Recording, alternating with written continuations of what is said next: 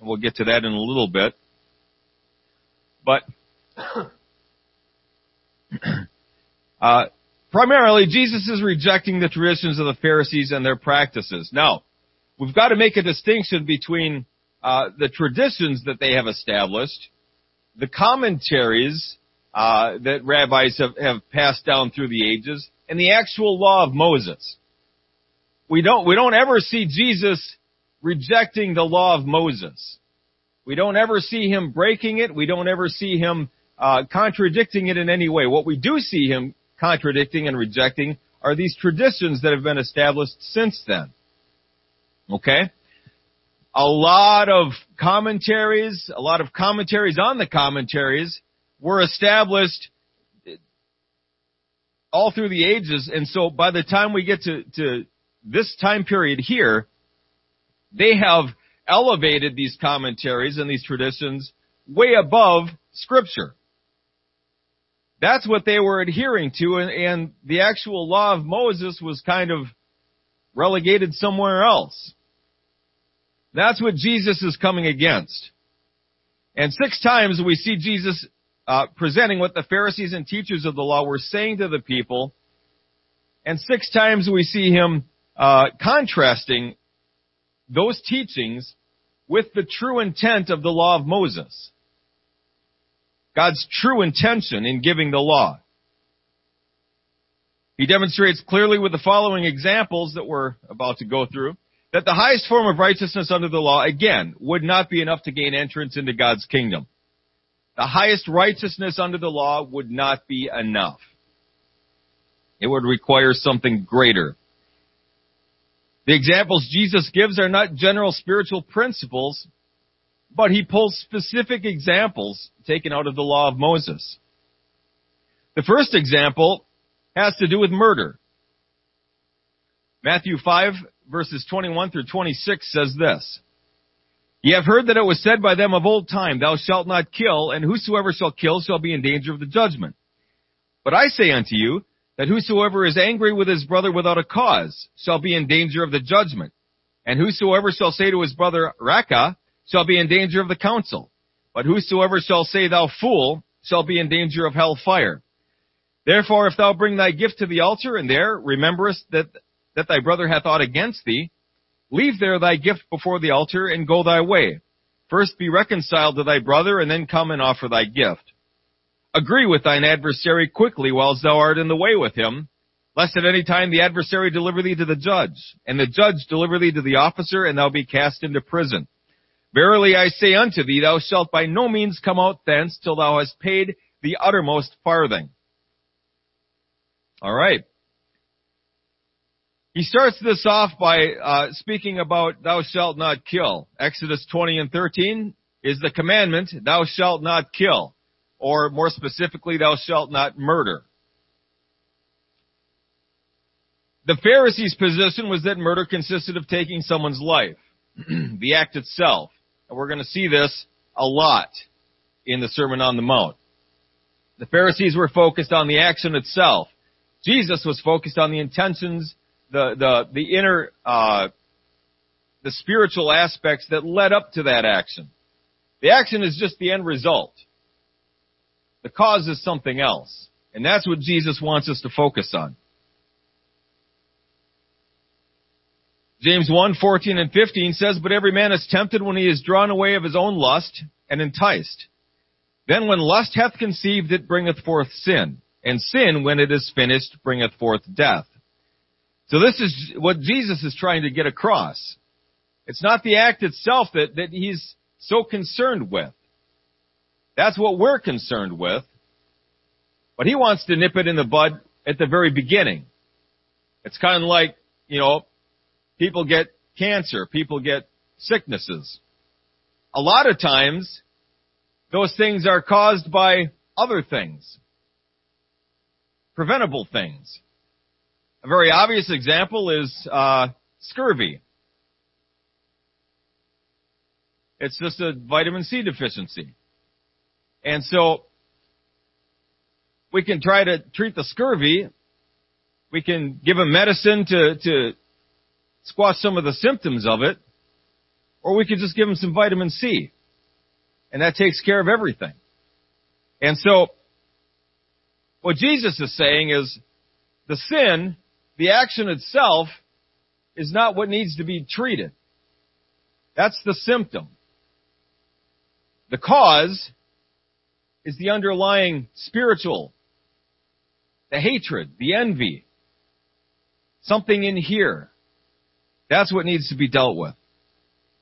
Being angry at someone without a cause puts us on a very slippery path. Raka, meaning empty head or vain person, you're thinking about someone or talking to someone using hurtful words and insults. You ever done that? I have.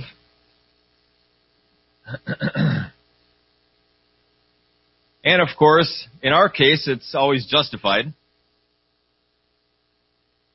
It's righteous indignation, however you want to call it. Jesus calls it something else. When we become angry with someone, we're in a very precarious spot at that point.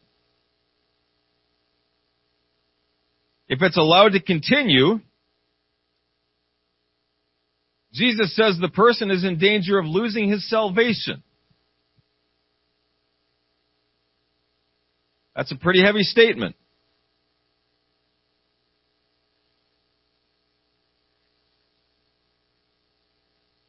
In the case of Cain, if we look at that as a case study, he became angry with his brother. And that led to murder. That is exactly what Jesus is talking about here. The murder itself isn't the issue. That's the result. That's the symptom. Anger, hatred, that's the problem. That's what needs to be addressed before it becomes something else. If you have something against someone else, your gifts to God and your service to the Lord are meaningless.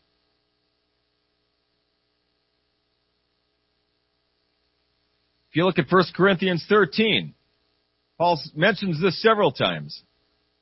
If I have faith to move mountains, if I'm this, if I'm that, and have not love, I'm nothing. It's nothing. It's meaningless.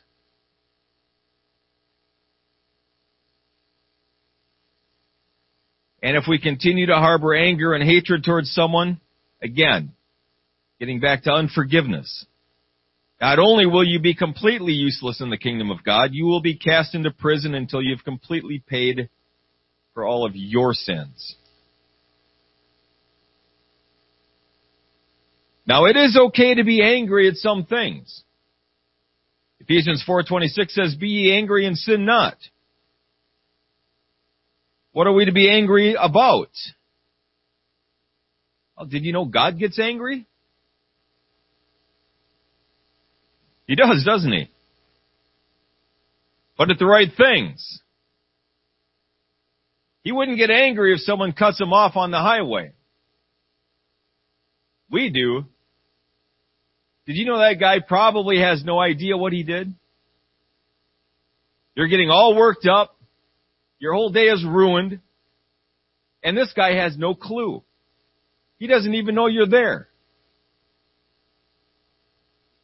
That'd probably make you even more frustrated. That's not something we should be getting angry about. There are much more important things going on in the world that we ought to be getting angry about. Our cultural issues. Those are things we ought to be getting angry about. The arrogance of the enemy are things we ought to be getting angry about. Not stuff happening to me. Not that I got passed over with a promotion. Not that I just hit my thumb with the hammer. Although, that feels good afterward. When the hammer stops hitting me.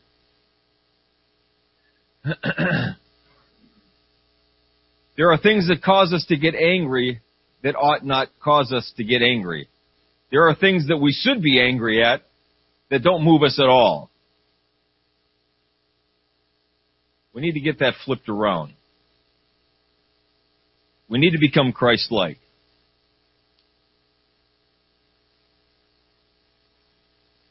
The second and third example that Jesus gives has to do with adultery and divorce. Matthew 5:27 and 32 says, "Ye have heard that it was said by them of old time, Thou shalt not commit adultery. But I say unto you that whosoever looketh on a woman to lust after her," that applies to women as well, "hath committed adultery with her already in his heart. And if thy right eye offend thee, pluck it out and cast it from thee, for it is profitable for thee that one of thy members should perish, and not that thy whole body should be cast into hell. And if thy right hand offend thee, cut it off and cast it from thee, for it is profitable for thee that one of thy members should perish, and not that thy whole body should be cast into hell. It hath been said, Whosoever shall put away his wife, let him give her a writing of divorcement. But I say unto you that whosoever shall put away his wife, saving for the cause of fornication, causeth her to commit adultery, and whosoever shall marry her that is divorced committeth adultery." Now, Exodus 20:14 says, "Thou shalt not commit adultery." That's the commandment about adultery. Deuteronomy 24:1 speaks about a writ of divorcement. "When a man hath taken a wife and married her, and it come to pass that she find no favor in his eyes, because he hath found some uncleanness in her, then let him write her a bill of divorcement and give it in her hand and send her out of his house." Now again, the Pharisees' position was only concerned with the outward act, the physical breakup, the separation. Jesus, again, was concerned about the lustful thoughts and desires. That's the problem. That's the root cause. Lust. Desire. Jesus teaches that we need to remove whatever is causing us to think or feel this way, no matter how much we love it, no matter how close it is to us. Cut it off and cast it away. There are secret things that Christians deal with. Maybe not in this room, but overall, there are most certainly secret sins. There are secret pleasures, desires that Christians have, they struggle with. They don't want them, but they struggle with them. And it's these things that we need to get rid of, that we need to allow God to give us victory over. God is explaining to us that these desires, obviously they won't help, they can only hurt. They can only hurt. And I don't care how spiritual you are. Let me to speak on this for a moment. I don't care how spiritual you are or how close to God you are. We're always going to be struggling with sin. We're still wrapped up in this. Fallen flesh. We're still surrounded by a world system that's dedicated to driving us away from God. We still have an enemy, a spiritual enemy, that's going to do everything he can to get us to slip up and fall. And after we do, he's going to accuse us of it. So we've got all of these things working against us. We are going to struggle from time to time against sin. Okay, that in itself is not wrong. One preacher said it's okay to let a bird fly over your head, but it's your fault if you let him build a nest in your hair. In other words, temptation is not sin. Succumbing to the temptation, that's sin. Okay, Jesus himself was tempted, yet without sin. When we're tempted, we need to use the tools at our disposal to resist temptation. When we do succumb to it, to forgive us our sins and to cleanse us from all unrighteousness. Amen. So ultimately, Jesus is explaining to us and reminding us our old natures need to be continually crucified. Paul said, I die daily. And it's those times, at least for me, when I'm feeling particularly good, when I'm feeling especially spiritual and close to God, that's when I'm in the most danger. That's when I'm feeling like I can get away with a few things. I'm pretty good right now. Don't let yourself buy into that lie. Don't do it. That's when he's going to get you. He ought not ever get you. We need to be getting him. Among the Jews, there were two schools of thought concerning divorce. One taught that a writ of divorcement could be issued by the husband for any reason whatsoever. I don't like the way her feet look. I don't like that she snores at night. Take a hike. The other taught a writ of divorcement could be issued by the husband only for a major offense. Jesus tells us that marriage was supposed to be a permanent institution that should never be broke. That was his original intention for it. Again, the covenant of marriage was designed to reflect his covenant with his people. We are called his bride. He is the husband. That is how it was supposed to be from the very beginning. Now, of course, it's not like that, is it? Our society has made it extremely easy to take care of that problem, as they refer to it. Jesus does give one exception to that, and that's in the case of fornication. If a member is unfaithful, that's grounds for divorce, because they have broken covenant. But it was never his intention for that to happen.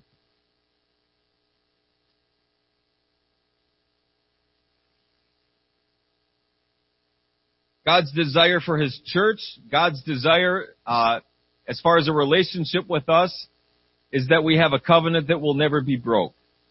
God will always remain faithful to us. We will always remain faithful to him. Now again, that's not always the case, is it? God will always remain faithful to us. We do not always remain faithful to him.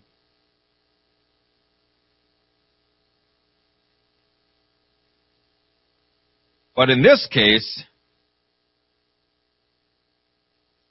Jesus is always ready to bring us back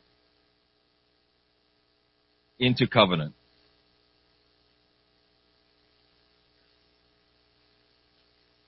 The fourth example Jesus gives has to do with oaths. Matthew 5:33-37 says, "Again, ye have heard that it hath been said by them of old time, Thou shalt not forswear thyself, but shalt perform unto the Lord thine oaths.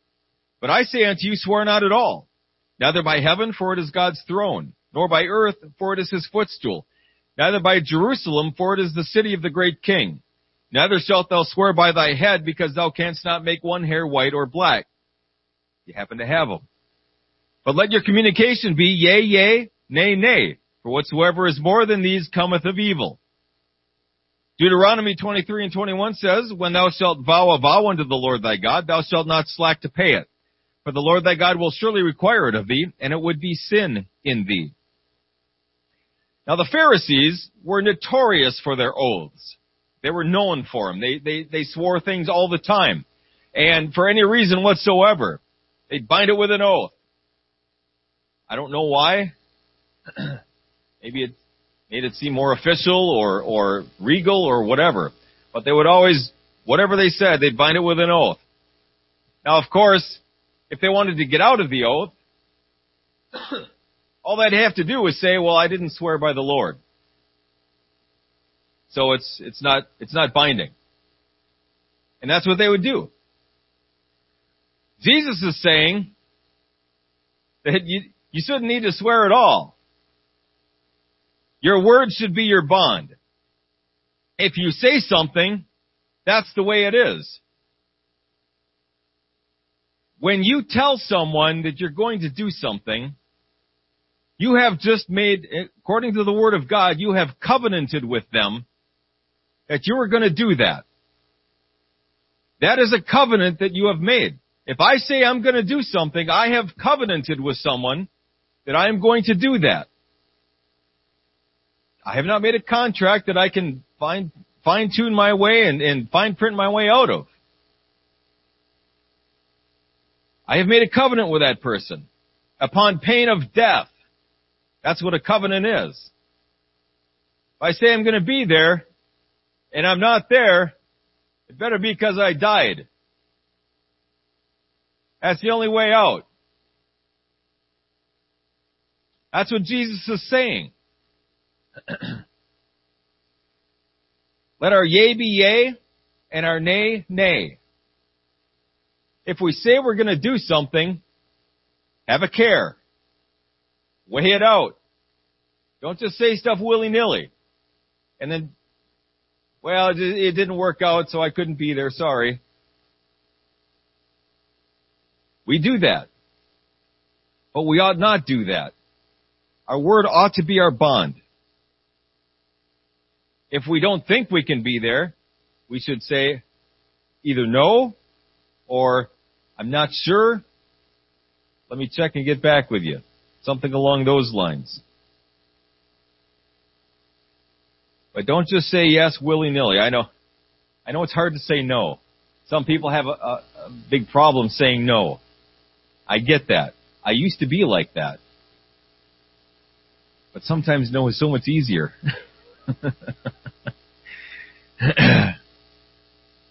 You only got so much time in the day, right? You can't do everything. So anyway, that's probably another message. If you say something, do it. Amen. The fifth has to do with the law of retaliation. Matthew 5:38 through 42 says, Ye have heard that it hath been said, an eye for an eye, and a tooth for a tooth. But I say unto you, that ye resist not evil. But whosoever shall smite thee on thy right cheek, turn to him the other also. And if any man will sue thee at the law, and take away thy coat, let him have thy cloak also. And whosoever shall compel thee to go a mile, go with him twain. Give to him that asketh thee, and from him that would borrow of thee, turn thou not away. Wow. Okay. Exodus 21 verses 23 through 25 says this. And if any mischief follow, then thou shalt give life for life, eye for eye, tooth for tooth, hand for hand, foot for foot, burning for burning, wound for wound, stripe for stripe. Now, at first reading of this, a lot of people come to the conclusion that this is harsh. This is a little extreme. But in reality, this law was given simply to protect the innocent and also to make sure that the punishment would always fit the crime. It kind of takes the emotion out of it. If you stole something, you return it. You repair any damages. If you murdered someone, you're going to lose your life. Whatever you did is going to be done unto you. If you swore against someone falsely as a witness, that thing that you wanted done unto them is going to be done unto you. No more and no less. It was righteous judgment. Jesus teaches us, however, that a righteous person, as defined under the new covenant, is a person of humility, selflessness, and love. In other words, instead of retaliating, instead of claiming their rights under the law, instead of seeking justice for what was done to me, they are going to instead demonstrate love and compassion toward them. They'll commit their case to God, who is the righteous judge, and leave it at that. Did you know that life is not fair? Who knows that? Couple? All right. The rest will figure it out eventually. Life is not fair. In some things, bad things happen to God's people. It happens. Sometimes those things happen because we did something dumb. Other times those things happen because of no reason at all. They just happen. In those times, we are to commit our case to God. This is difficult to do. Again, it's one of those things that preaches well, sounds spiritual, really hard to apply. Really hard to apply.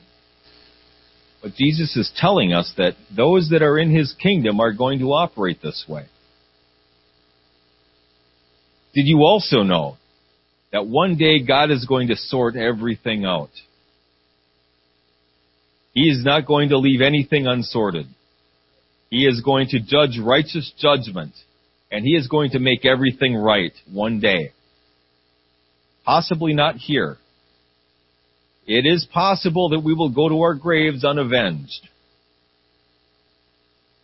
But that's okay, because that's not the end of the story, is it? That's just the beginning. At the end, God will sort everything out, and He will make everything right. This whole government thing that's going on right now, it frustrates me. It frustrates me because I know what America could have been. I know what we could have been under God. And that's disappointing. That saddens me. But I know that one day, Jesus is going to be reigning here on earth. Worldwide. We'll have a perfect government. I'm looking forward to that. Until then, it's probably going to fall completely apart. And I'll just buckle in and get ready for a ride. But at the end of it all, God's going to take care of everything. And we're going to end up with a perfect government, and a perfect judge, and a perfect ruler. And things are going to be great forever. So in the meantime, we can trust the Lord, and we can commit our cause to Him. Again, it's not easy to do. You will feel wronged. You will feel perfectly right in claiming justice. And here's something about justice.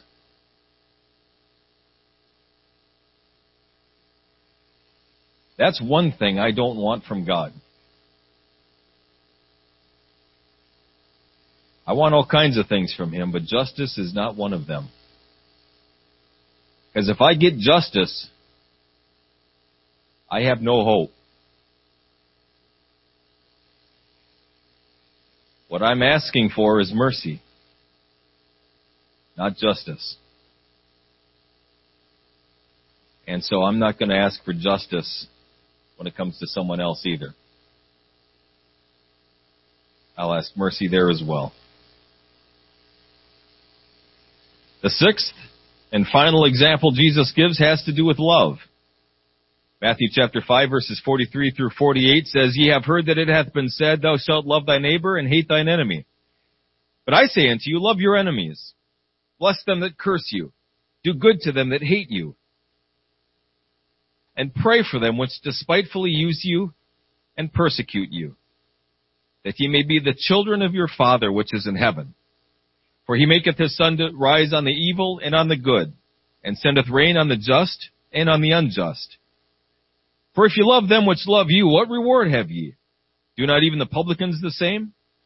And if ye salute your brethren only, what do ye more than others? Do not even the publicans so?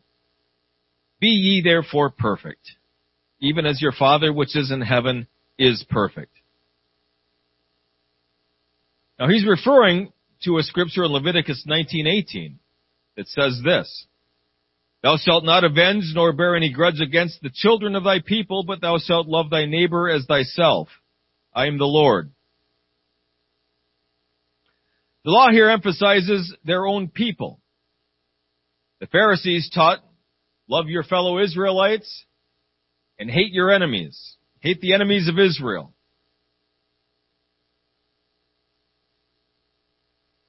They do err, not knowing the Scriptures.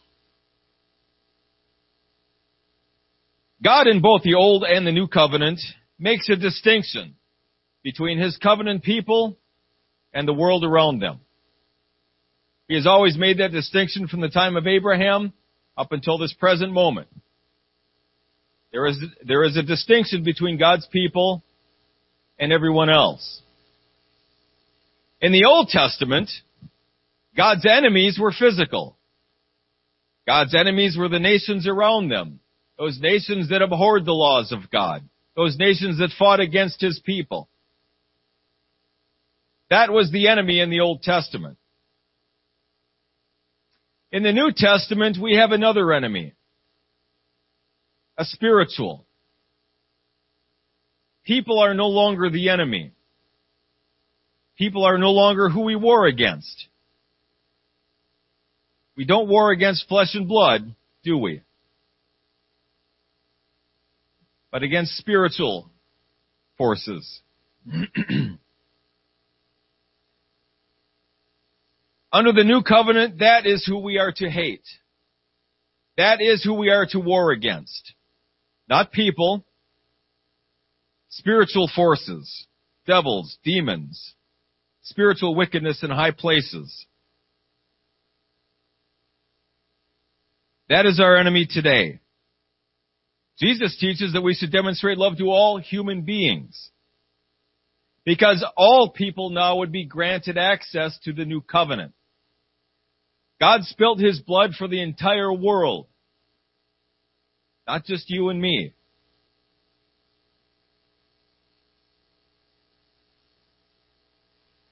He spilt His blood for everybody, including our enemies.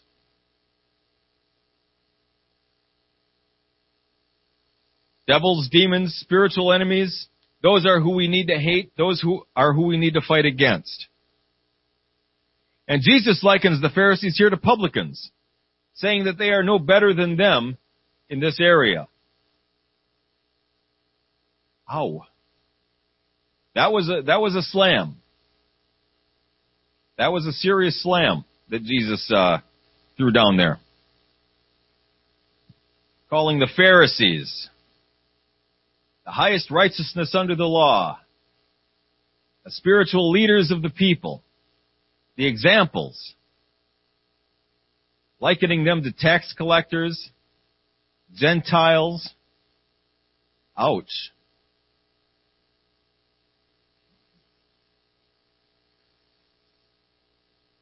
We see in Scripture that God, Jesus, He has a lot of mercy and a lot of patience toward the common man.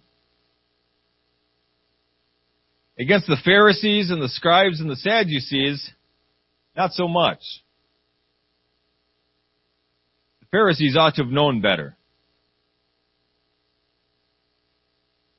It is a spiritual principle found in Scripture that the more knowledge you're given, the more responsibility and authority you're given, the higher standard He's going to hold you to.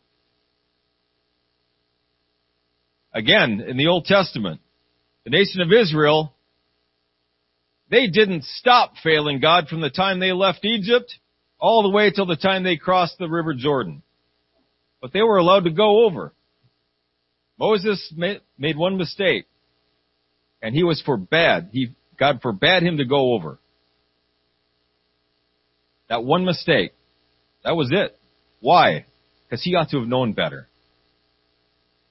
He had a much closer relationship with God. He had the knowledge of Scripture. He had the knowledge of the law. He had an intimate, personal, face-to-face relationship with God. He had the authority over all of God's people. So he was held to a much higher standard. God will hold His people to a higher standard than He will hold people outside of God's covenant. He's very merciful and gracious to them. He's merciful and gracious to us. But He holds us to a higher standard because He's given us so much more. Responsibilities that He has given us, we need to take seriously. Responsibility for handling the Word of God. Responsibility for being an effectual witness. Responsibility for teaching the Word of God. For ministering to people's needs. For demonstrating Jesus to this world.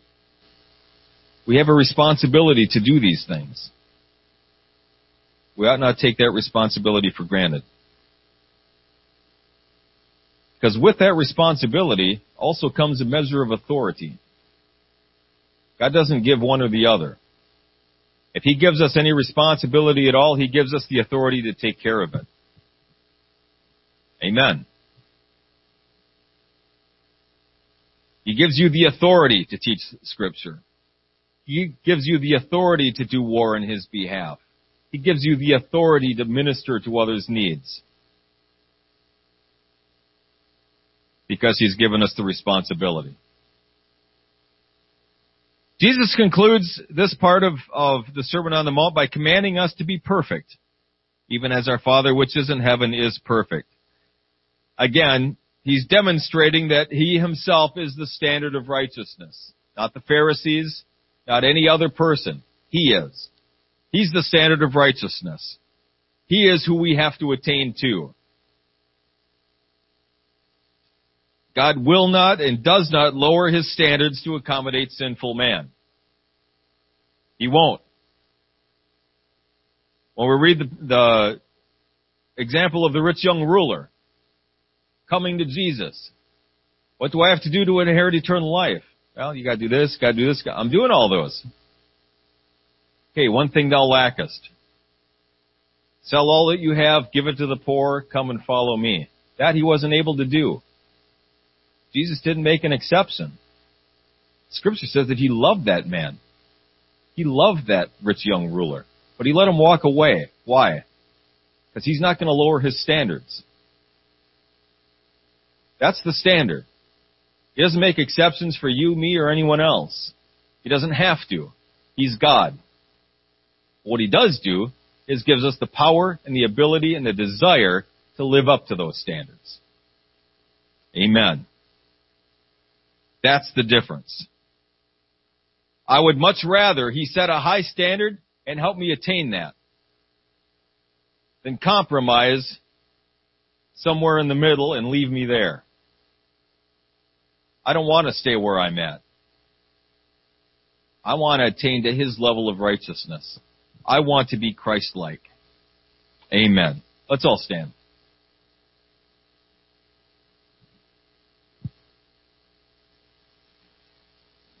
Jesus, You're a wonderful Savior. I'm so thankful for the Word of God. I'm so thankful